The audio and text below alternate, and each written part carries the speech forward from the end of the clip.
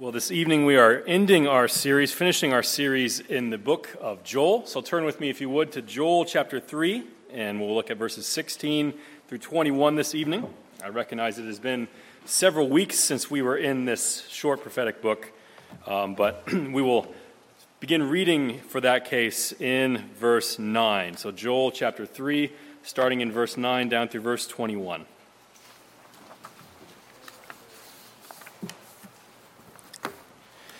Joel chapter 3, and starting in verse 9. Proclaim this among the nations. Consecrate for war. Stir up the mighty men. Let all the men of war draw near. Let them come up. Beat your plowshares into swords, and your pruning hooks into spears. Let the weak say, I am a warrior. Hasten and come, all you surrounding nations, and gather yourselves there. Bring down your warriors, O Lord. Let the nations stir themselves up and come up to the valley of Jehoshaphat. For there I will sit to judge all the surrounding nations. Put in the sickle, for the harvest is ripe. Go in, tread, for the winepress is full. The vats overflow, for their evil is great. Multitudes, multitudes in the valley of decision. For the day of the Lord is near in the valley of decision. The sun and moon are darkened, and the stars withdraw their shining. The Lord roars from Zion and utters his voice from Jerusalem, and the heavens and the earth quake. But the Lord is a refuge to his people, a stronghold to the people of Israel. So shall you know that I am the Lord your God, who dwells in Zion, my holy mountain. And Jerusalem shall be holy, and strangers shall never again pass through it. And in that day the mountains shall drip sweet wine, and the hills shall flow with milk. And all the stream beds of Judah shall flow with water. And a fountain shall come forth from the house of the Lord, and water the valley of Shittim. Egypt shall become a desolation, and Edom a desolate wilderness, for the violence done to the people of Judah, because they have shed innocent blood in their land. But Judah shall be inhabited forever, and Jerusalem to all generations. I will avenge their blood. Blood I have not avenged, for the Lord dwells in Zion. This is the reading of God's holy word. May he bless it to us. Let's go to him one more time this evening in a time of prayer. Father, as we come to the end of this book of Joel that we know your Spirit inspired all these thousands of years ago, we recognize that there are many things here that are perhaps foreign to our ears. We ask that your Spirit would illumine us to understand these things, to see what it is that you told these people and what you are still telling us through this word. We thank you, Lord, for it. We ask that we would see more of the glories of you, the glories of the gospel, the glories of Jesus Christ in it. For it's in his name that we pray. Amen. Well, as we come to Joel, and it's been several weeks since we were here, perhaps it's good for us to just take a step back and review a little bit where we've been. I know Joel is not perhaps the most common book that we read. It's maybe not the most well-known book in the church today for a number of different reasons. Oftentimes the minor prophets are not. But as we come to Joel, we saw at the beginning that Joel is coming to the people of Judah at a time that we're not entirely sure about. We don't know exactly when it was that he came. We don't know exactly many of the details surrounding it. We don't know much about Joel himself, the prophet. We know he's been called as a prophet of God. He's been called as God's mouthpiece to come to God's people and to bring them his message. And he's coming in a time of devastation. That God has brought in an army, as it were, of locusts, a swarm unlike anything that these people had seen, and anything that their elders had seen in their days either. And these locusts had come in and they'd swarmed over all the land, and there are different waves that come in wave after wave after wave, and they're eating even the bark off the tree. And in the midst of this also there's a drought. And so even the seeds that were protected from the locusts are drawing out as a result of the lack of water. Perhaps we can be identifying with that in this summer. It's hot, it's dry, it's dusty. The locusts have eaten everything. There's not much green left, if anything. And God's people are beginning to wonder why, as you would. Well, Joel comes along and reminds them not only of the fact that this has happened, but he gives them a divine interpretation on these events. That God himself has brought this as a way to chastise his people who had seemed to forget God, to just go through the motions of worship, to go through the motions of their lives without really thinking of the fact that God is the one who provided for them in the first place. And so the beginning of Joel is often a source of words of judgment and condemnation and wrath. But then you get about halfway through Joel, and the words become quite gracious. As is often the case in the prophets, not only are the prophets bringing words of bad news to the people, but they're also bringing words of good news, words we could say even of the gospel beforehand. And so God will bring blessing. The day of the Lord is coming, and the locust invasion was always pointing ahead towards it. But God will bring blessing to his people. He will come in war. He will come as a divine warrior. And ultimately, his people will be rescued in that day. And so as we come now to Joel 3:16 through 21, we see how this prophecy of Joel ends. It started out in a very in-your-face way as Joel just kind of comes along and says, this is what has happened and this is what God is doing through it. And it ends perhaps in a surprising way. It began with this notion of judgment and ends with comfort. Why? Because the Lord is gracious, because Yahweh is going to bring mercy to his people.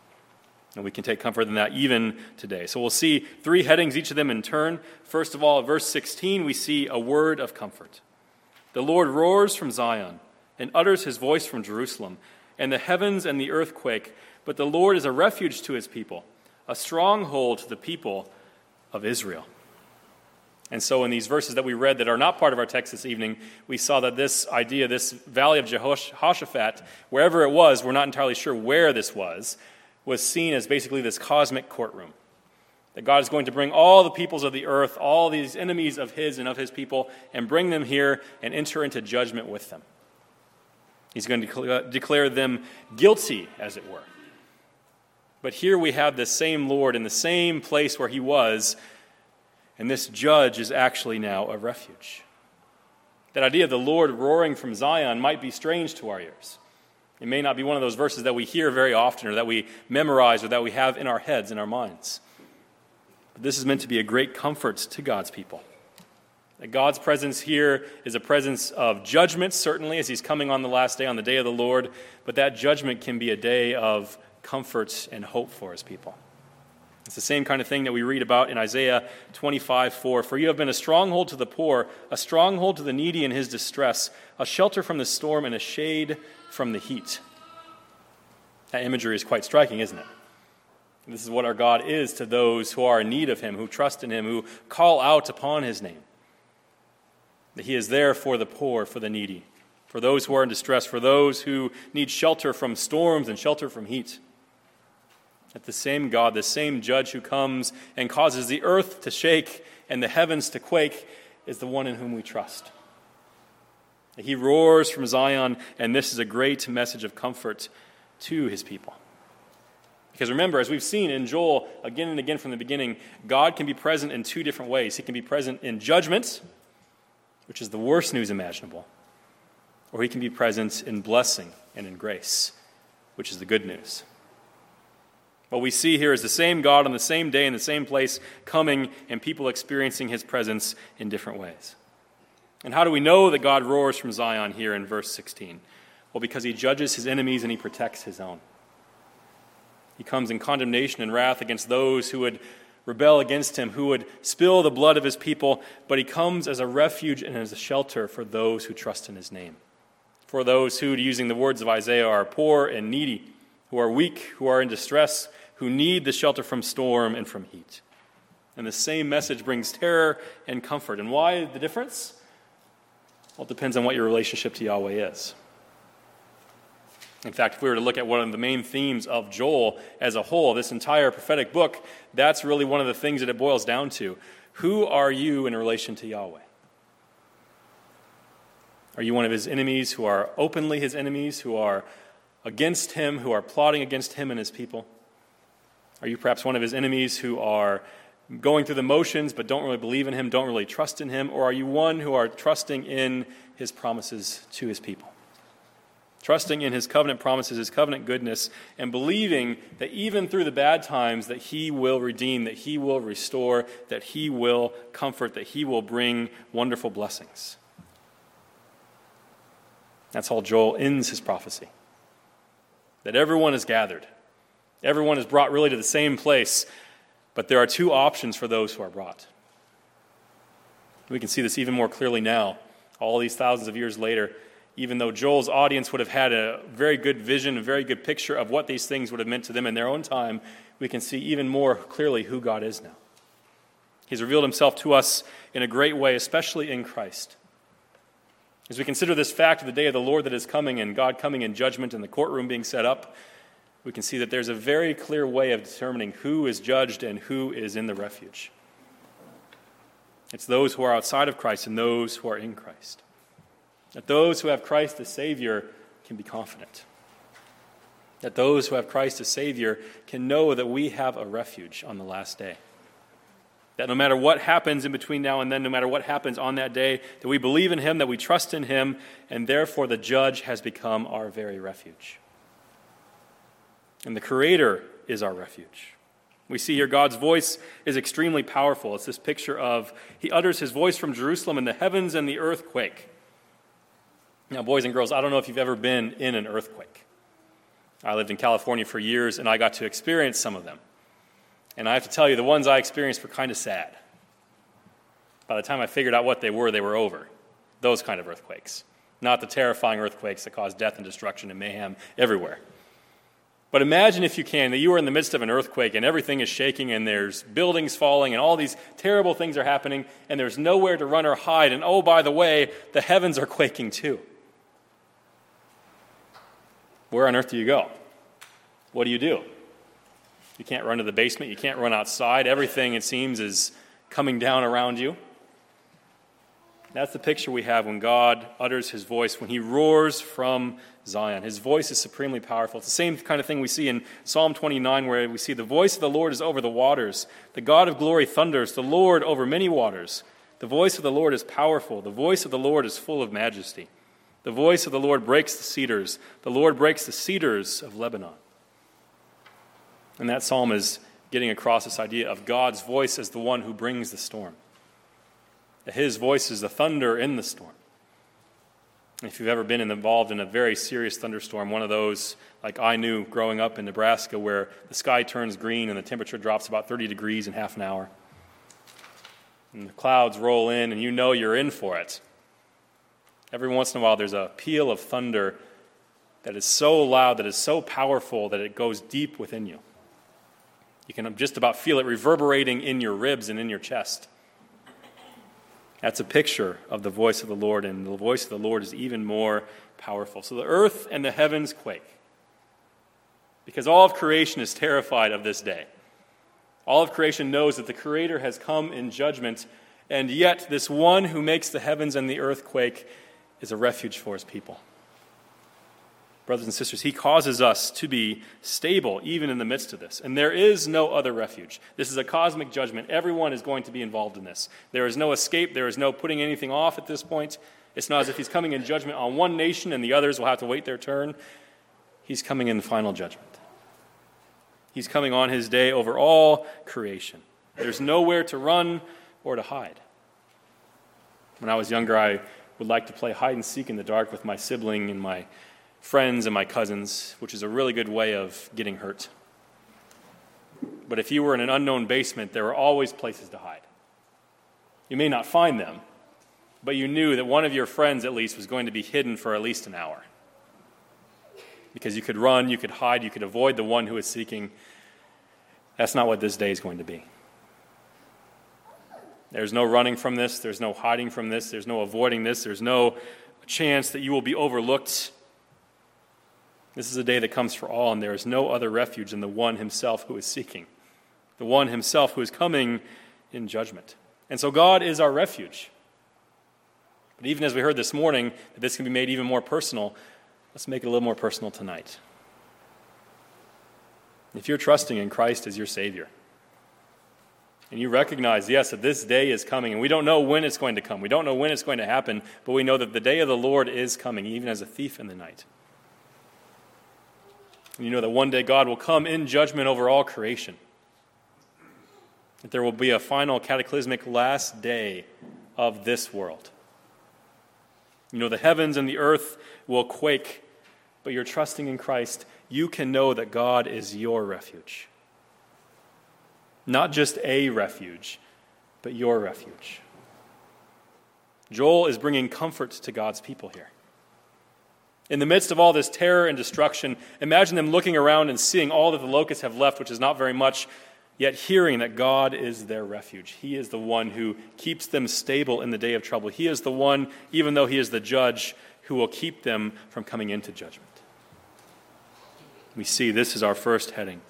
This is the God who is really the judge and the refuge. This is the word of comfort that Joel brings. But he also brings, secondly, a word of glory. Notice especially in verses 17 and 18 these words. So you shall know that I am the Lord your God, who dwells in Zion, my holy mountain. And Jerusalem shall be holy, and strangers shall never again pass through it. And in that day the mountain shall drip sweet wine, and the hills shall flow with milk. And all the stream beds of Judah shall flow with water. And a fountain shall come forth from the house of the Lord, and water the valley of Shittim. And so God is bringing a word of comfort and a word of glory to his people, a word of what the future holds, blessings almost unimaginable, especially in the context of what God's people have gone through here in the midst of this locust invasion and this drought. We see that this ending section of Joel, even as much of the rest of the prophecy, is full of covenantal terms. That Lord, capital L-O-R-D, Yahweh, that name is used. That he's identified as your God and we are identified as his people. That Zion is identified as a place where he dwells. All these things have a great history. And the original audience would have known these things backwards and forwards. Whether they believed it or not is a different question. But they would know that what Joel was doing here, that what the Holy Spirit was doing as he moved Joel's mouth, was he was bringing to remembrance all these promises that God had made.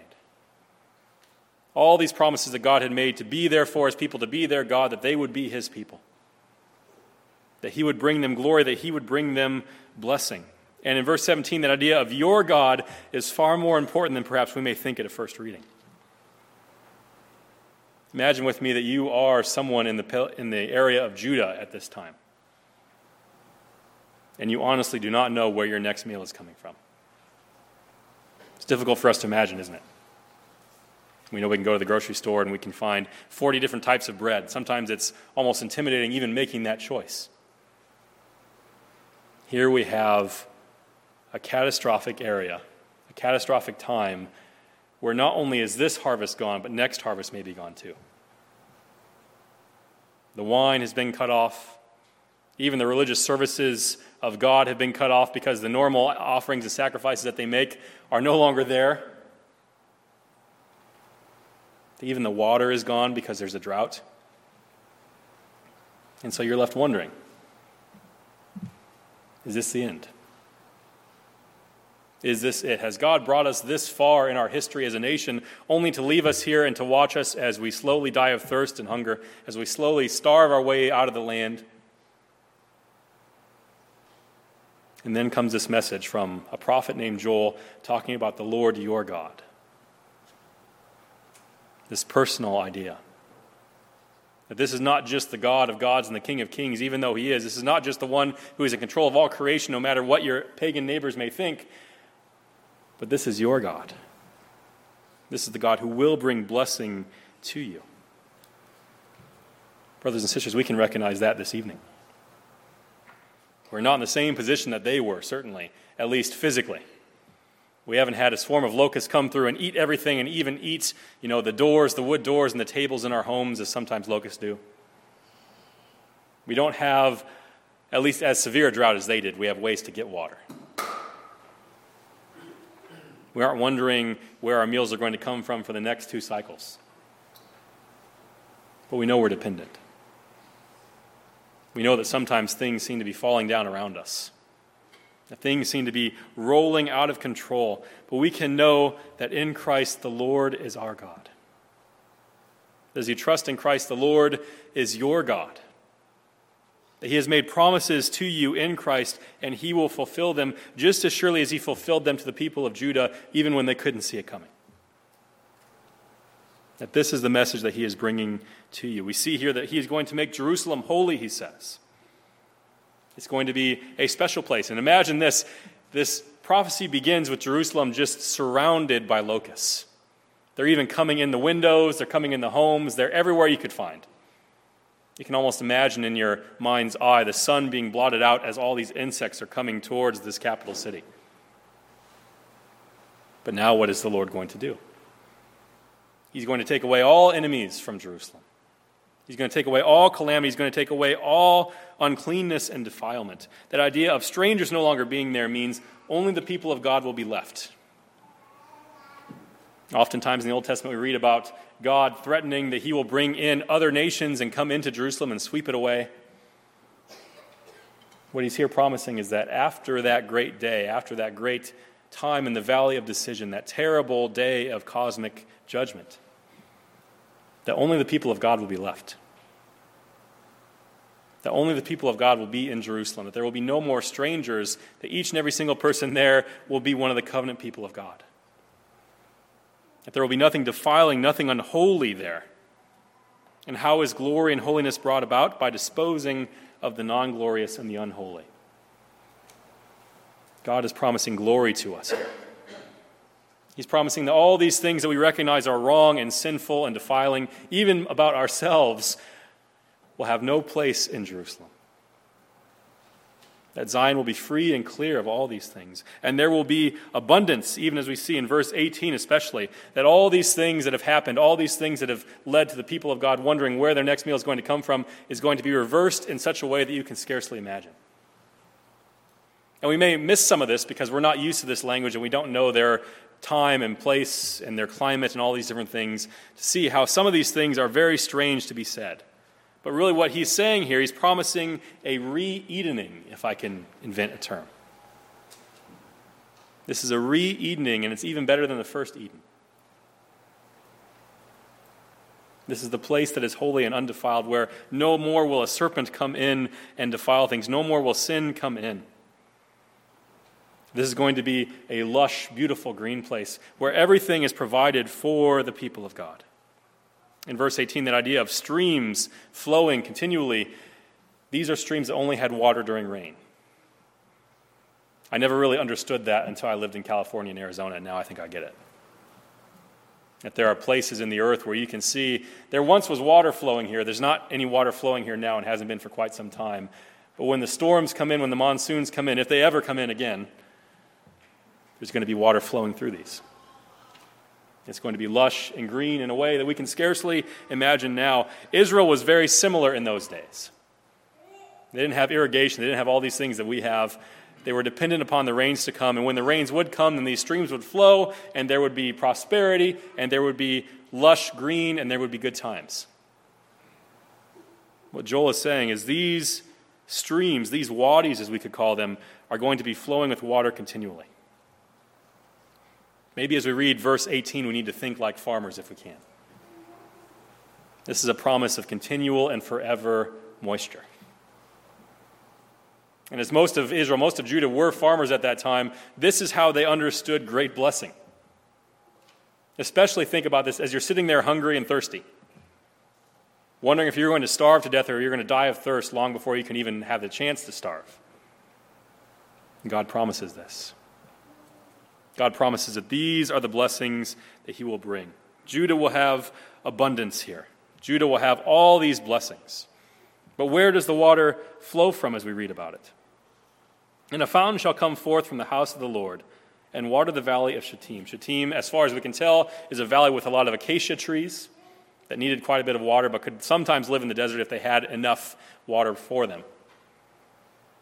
And what we see here is this picture of the temple of God having a bubbling fountain that comes out and waters these streams and brings all these blessings. In other words, these blessings come from God himself. That what God is promising here is that all this abundance, all these many blessings are going to flow from me, myself. It's going to be so great that wine will even grow, or even come from the grapes and the vineyards on the mountains. Now, mountains are quite rocky. I probably don't need to tell you that. And the mountains in Israel were always seen as the least productive place for farms, for vineyards, for all these things. God is saying he's going to reverse this, and they're going to drip with wine. It's going to be even greater than when the locusts came. That even the places that we look at as uninhabitable and unuseful, unproductive, unyielding, they're going to be bringing forth blessings like we can scarcely imagine. That there will be great abundance. This is the word of glory that God brings. But finally, there's the word of judgment in verses 19 through 21. That he ends this by reminding his own people what he's going to do to right wrongs.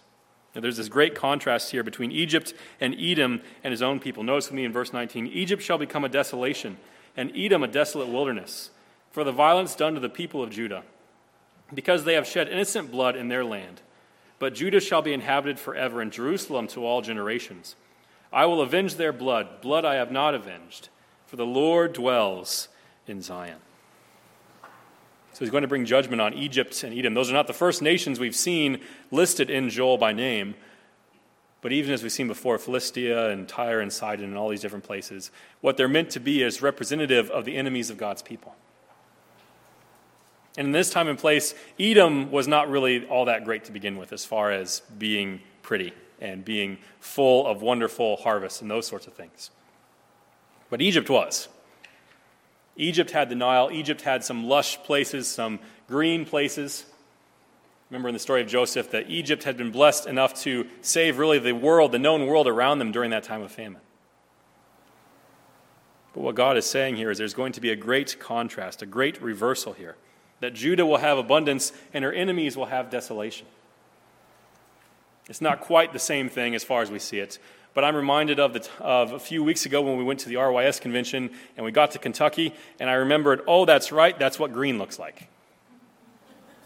You kind of forget sometimes. And then we came back and I realized, that's right, I live in a desert now. And that picture has been in my mind all week as I read these things.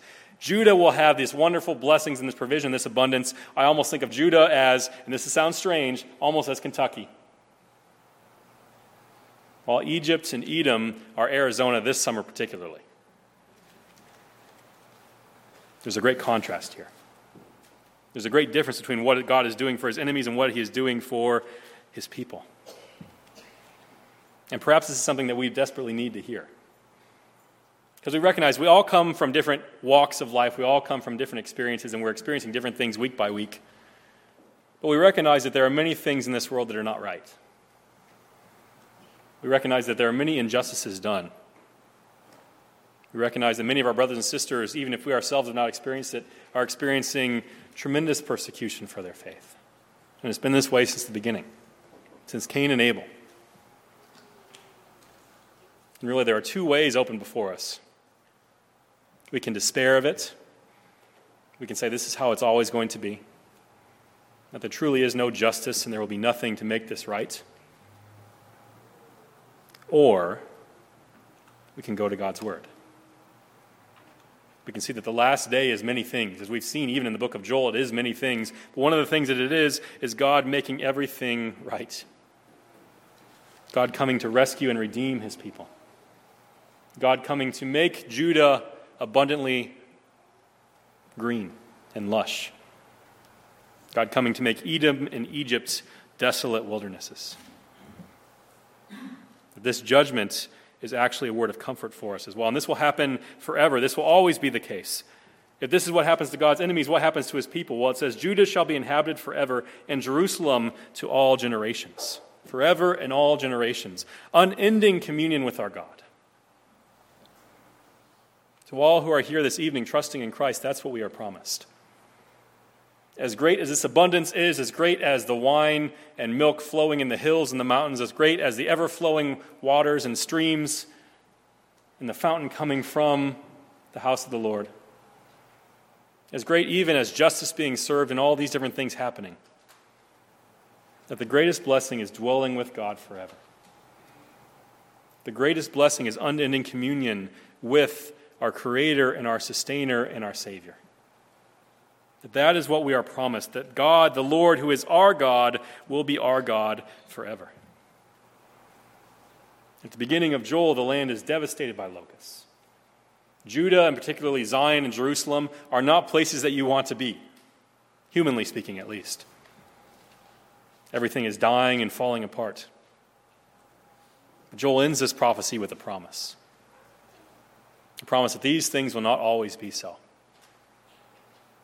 That we have of Zion, a Jerusalem to look forward to live in forever with him. That what had become a place of death and destruction will be the great refuge for God's people, because God himself will be there with us. Because we will see our Savior face to face.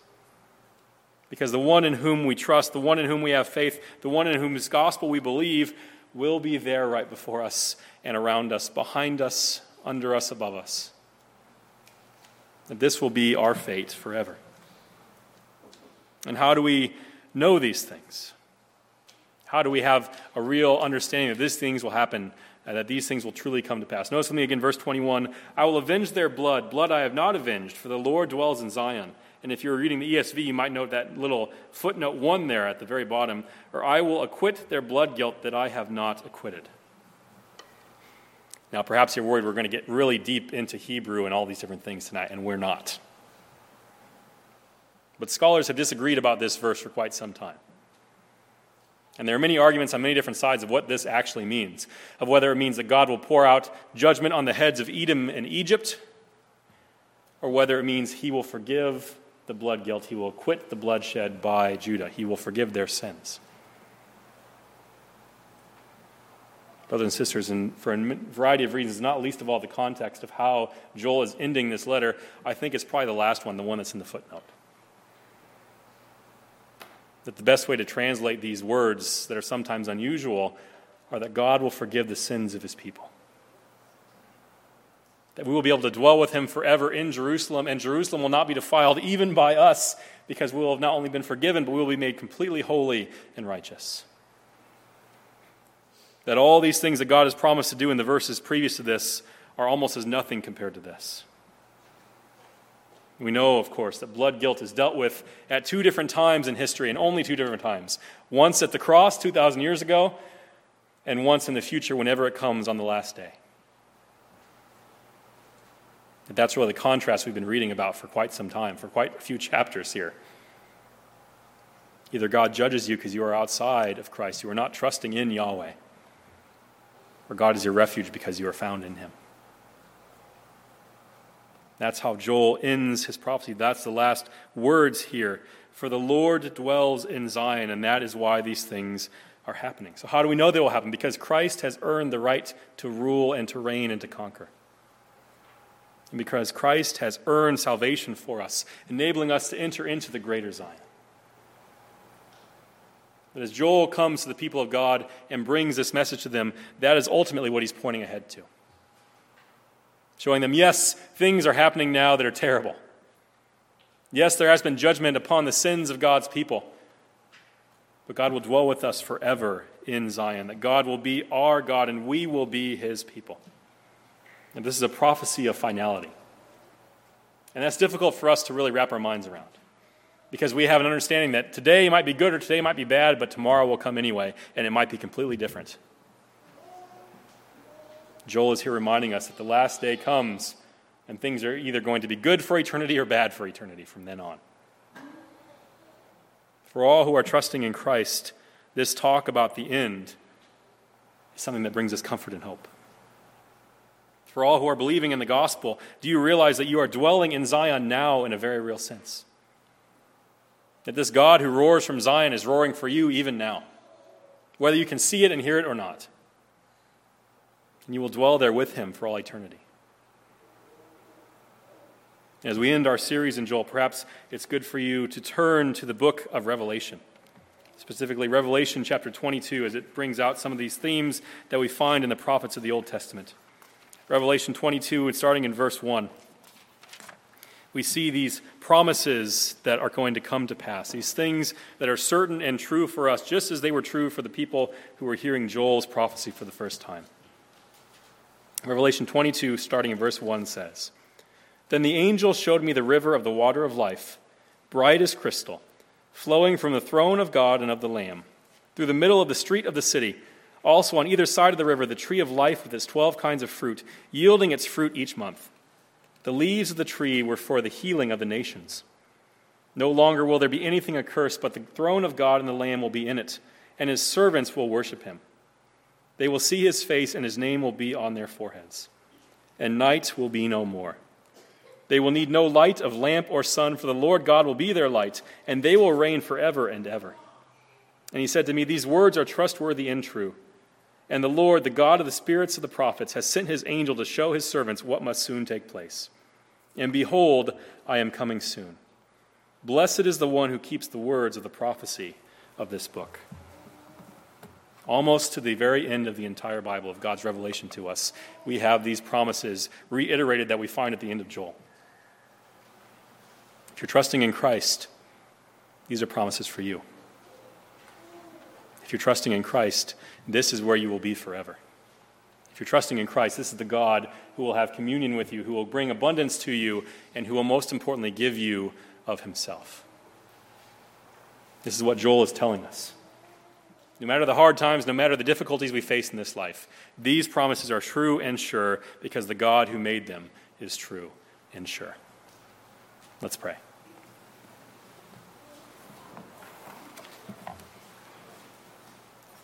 Our Father in heaven, we thank you for the words of this prophecy of Joel. We thank you, Lord, for these 3 short chapters that for many ways just bring us great comfort and hope, even in the midst of the words of judgment that we read.